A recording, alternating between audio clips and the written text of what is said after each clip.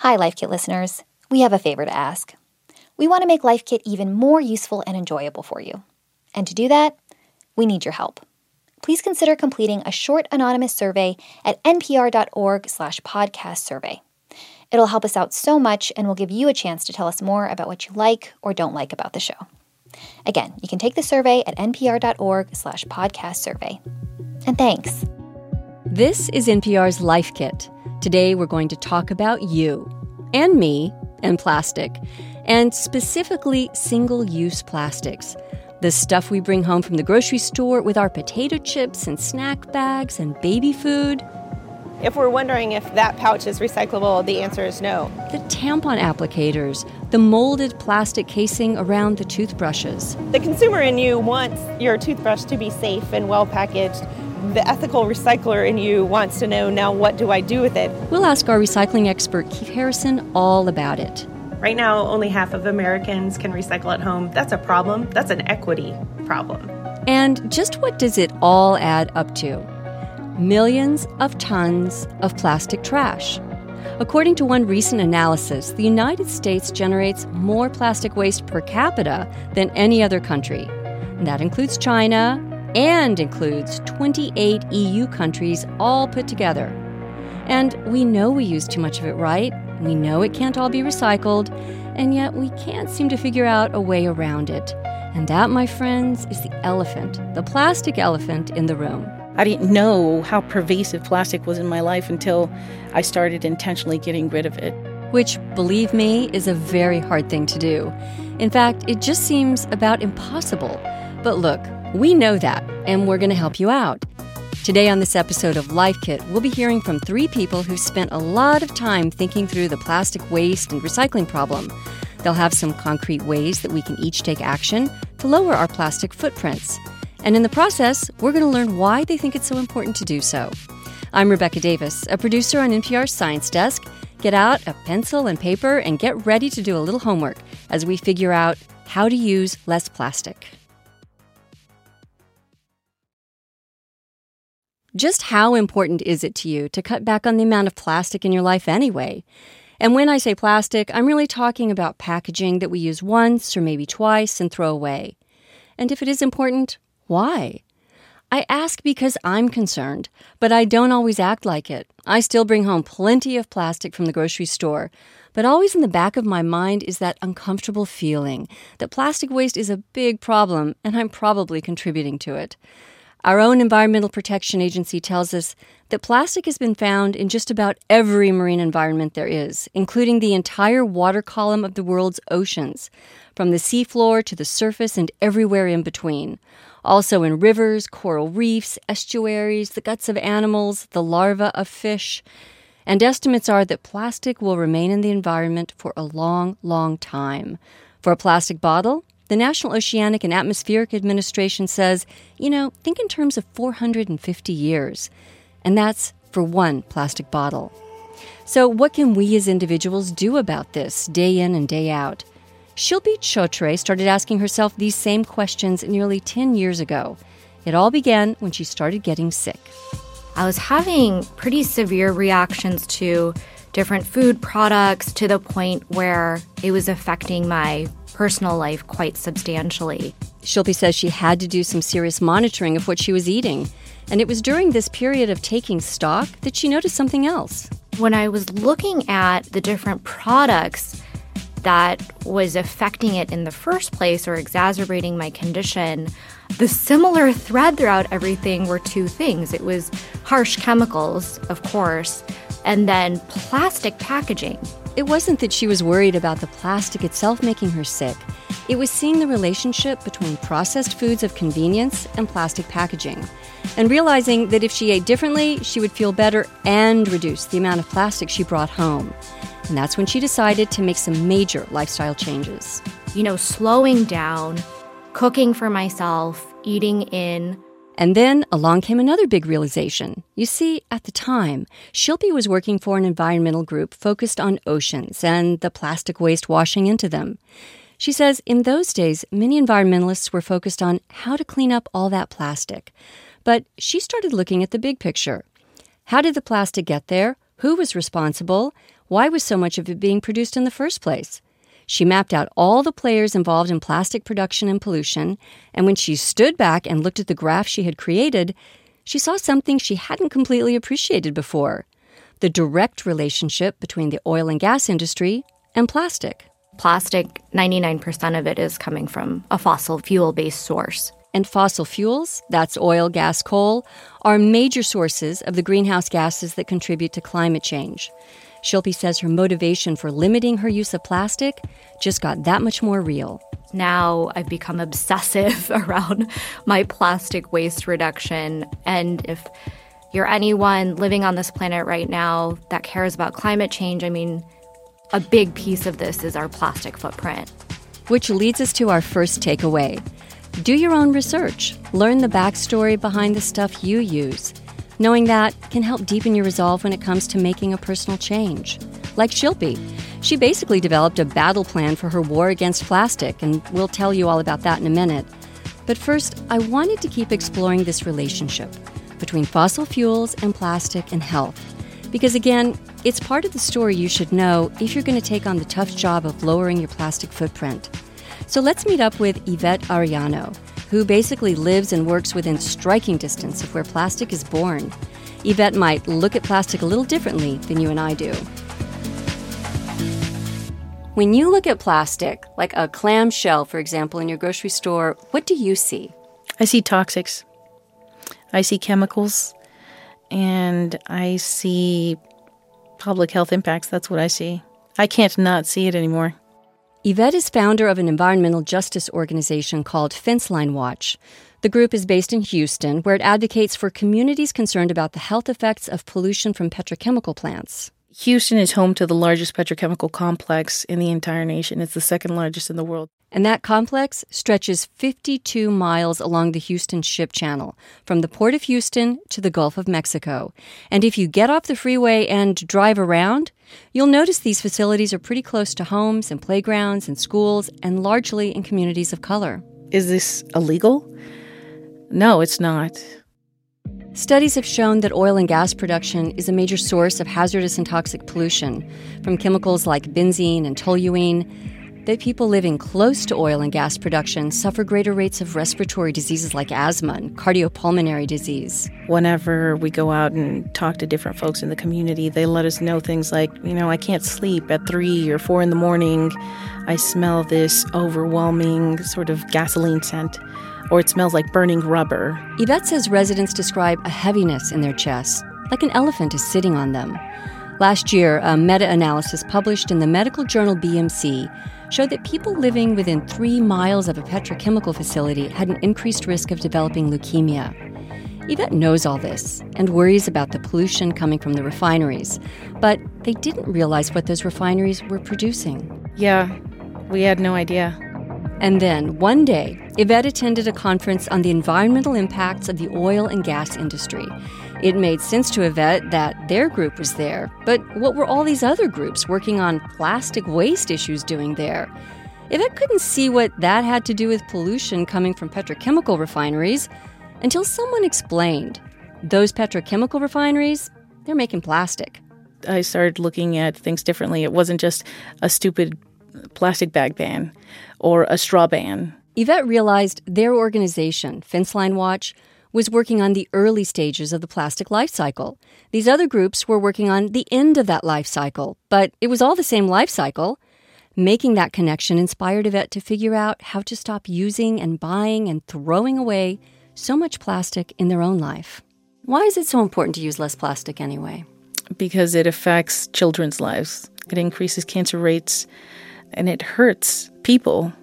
Why would we want to participate in something that is actively oppressing and hurting people's health? Okay, so now we understand what Shilpi and Yvette learned for themselves. Fossil fuels become petrochemicals, and petrochemicals become plastic, and plastic becomes the stuff we have to figure out how to dispose of. Well, one big way to work on reducing your plastic output is managing how much plastic you bring into your home. Here's Shilpi Chotre's battle plan. What I started doing was literally taking an inventory of all of the plastic in our apartment. And that is our second takeaway. do an audit of the plastic in your home. The two main areas are really your kitchen and your bathroom. And tally up the different types of plastic packaging used and what are the essentials, the non-essentials, and going through our trash and seeing what sorts of plastic cannot be absorbed by any sort of domestic recycling. So, get a pencil and paper and take inventory. What's in the trash, what's in the fridge, the cabinets, write it all down. And once you have your list, you're going to have to do a little more homework. Check out your local recycling program and see which of those plastics in your home inventory they can actually take and what they can't. And it was a wake-up call for us because a lot of the plastic that we thought could be recycled, we learned they're actually not getting picked up by curbside recycling.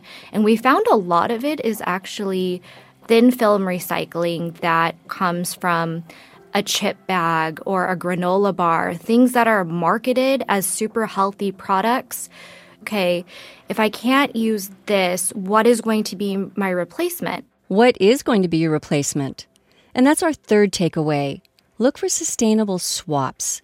Shilpi typically bought granola that comes in a plastic pouch, but since those pouches weren't recyclable, she decided to make her own granola. For the items like beans and rice that she could buy in bulk at her local grocery store, Shilpi started taking small reusable canvas bags with her to avoid using the thin plastic bags the store provided. And Yvette? I got rid of plastic in my bathroom. I think that's where I saw most of it for me. It was shampoo bottles, soap, facial wash, and I started finding alternatives that were package-free. And it seems like there are a lot more options than there were growing up. And then some of the options are just resorting back to things we used to do, like buying a bar of soap. Is that what you do now? Yeah, I buy a bar of soap. And what about shampoo? I buy a bar shampoo, too. Your hair looks pretty good. Thank you. It's clean. I know. We all start out with great intentions. I do it too. I'm going to take those little reusable bags to the store or market. I'm going to buy in bulk. I'm going to turn my nose up at the lettuces in plastic bags and cartons. But then, what the heck? Something comes over me, and I just grab that clamshell, that container that encases our strawberries and salad mixes. I put it in my cart, and I keep moving. 'Cause why? It's easier. It's convenient. And then I just skulk out the door. But take heart. We all have one more chance to redeem ourselves by recycling and doing it right. And since recycling can be so mystifying, I decided to take a tour of the grocery store with a recycling maven. Her name is Keefe Harrison, and she is CEO of the Recycling Partnership. Recycling is a part of the plastics waste solution, but it is not the solution to the problem. And I think that's what people need to keep in mind. To be a reliable part of the plastic waste solution, recycling in this country needs to make some big changes.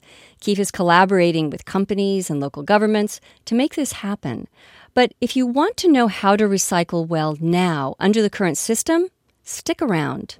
So, looking around this grocery store, we see beautiful colors, right? The produce is displayed. You're drawn in by the reds and the greens. So let's pick one up. Here is a European cucumber wrapped in plastic. The cucumbers on the shelf below isn't. Well, it's imported. This one looks like it's from Canada. And this plastic wrapper actually makes the cucumber last longer. Food waste is an important issue in our country.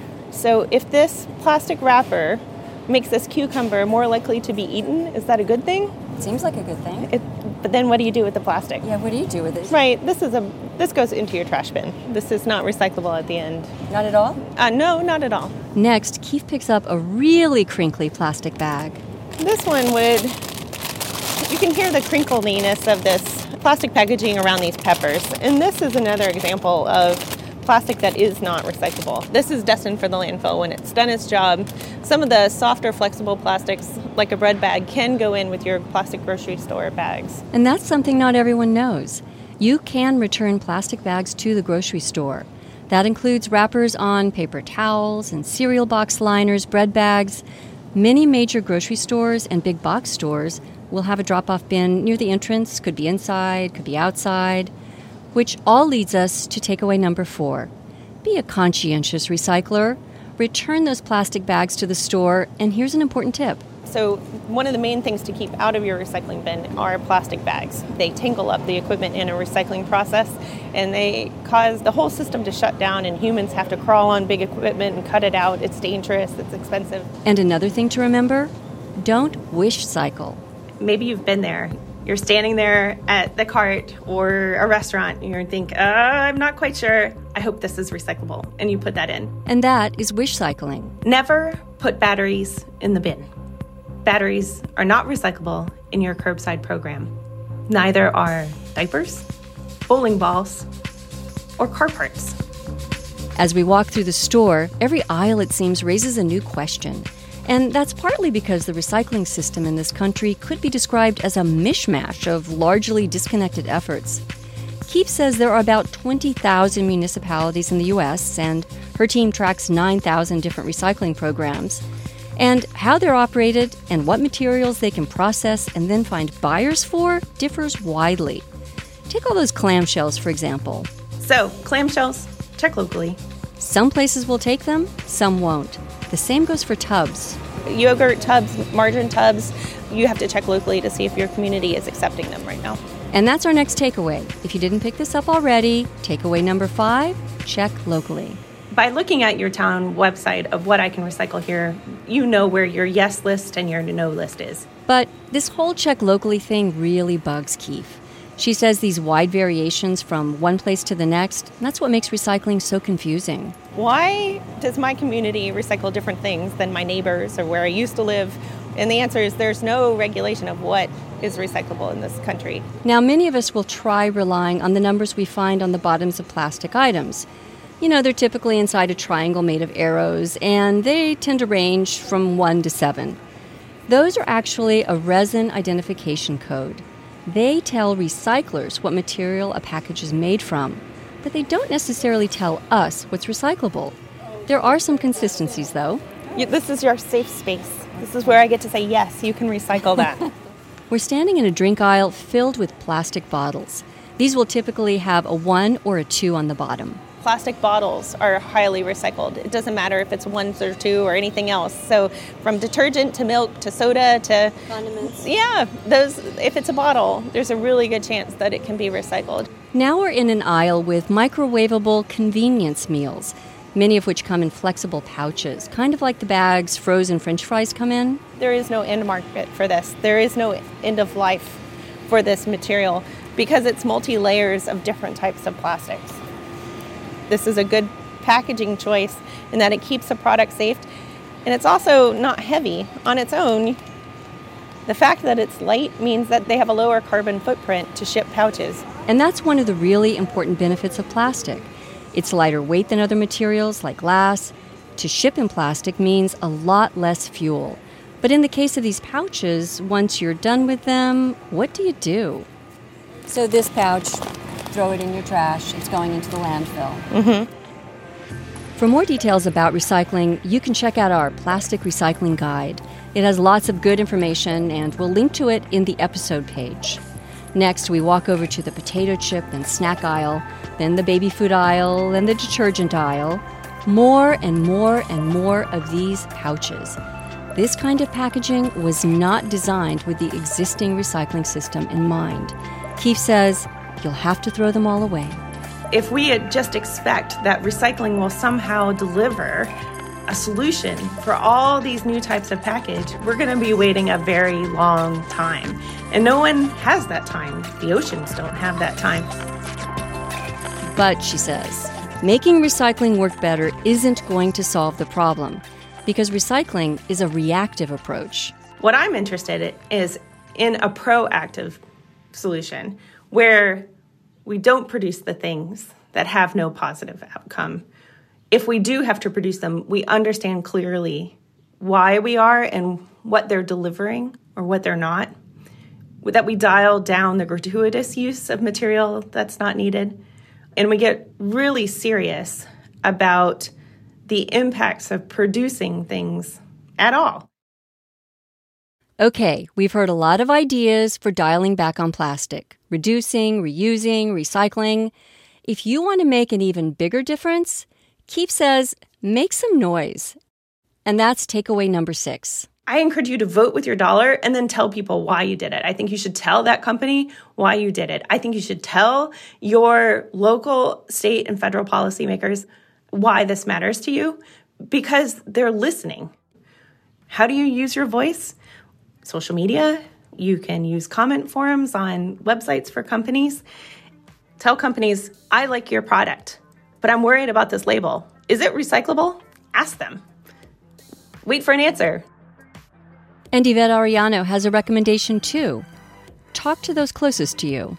One of my first moves was to talk to my parents about plastics, because if I can't talk to my own family about what I'm advocating for, about how it hurts us, then who am I talking to? So you're going to go to dinner, you're going to eventually see your friends. Bring it up. Share a documentary, a short film, a conversation. You can talk about the impact on the environment, about the impact on human health. You can talk about conscientious recycling. And you can share what you know now about how to limit plastics in our own lives. So let's recap. Takeaway 1, do your research. Learn the backstory behind the stuff you use. Knowing that can help deepen your resolve when it comes to making a personal change. Takeaway 2, do an audit of the plastics you're bringing into your home. Takeaway 3, look for sustainable swaps. Yvette stopped using shampoos and soaps in plastic bottles and switched to bar soaps instead. Shilpi stopped buying granola in a plastic pouch and started making her own. Takeaway 4, be a conscientious recycler. Don't put things into the recycling bin that don't belong there, like plastic bags and bowling balls. Takeaway number 5, check locally. With thousands of recycling programs in this country, what can be recycled varies a lot from town to town. Takeaway number 6, make some noise. Tell companies how you feel if the packaging their product comes in can't be recycled. Tell friends what you know about the backstory of plastic. Before we wrap things up, just a quick reminder again to have you complete that survey we mentioned at the top of the episode. It's at npr.org/podcast survey. It'll really help us out. Again, that's npr.org/podcast survey. Thanks so much. For more Life Kit, check out our other episodes. We've got one on how to start composting and another one on how to cultivate a sustainable closet. You can find those at npr.org/lifekit. And if you love Life Kit and you want more, subscribe to our newsletter at npr.org/lifekit newsletter. And now, a random tip, this time from listener Megan Bennett. When making a grocery list, divide it into 4 quadrants. So this way, when you're in a certain section in the grocery store, you know exactly where the items are on your list and you know what to buy. So for me, the top left quadrant is all produce. The top right quadrant is all the packaged items you would buy, like canned goods or pasta or crackers or something like that. The bottom right is dairy and the bottom left is meat. If you've got a good tip, leave us a voicemail at 202-216-9823 or email us a voice memo at lifekit@npr.org. This episode was produced by Audrey Wen and edited by Claire Lombardo and Andy Tagle. Megan Kane is the managing producer. Beth Donovan is the senior editor. Our digital editors are Beck Harlan and Wynn Davis, and our editorial assistant is Claire Marie Schneider. Our intern is David West Jr. Special thanks to Becky Hersher, Meredith Rizzo, and Mary Swosey. I'm Rebecca Davis. Thanks for listening.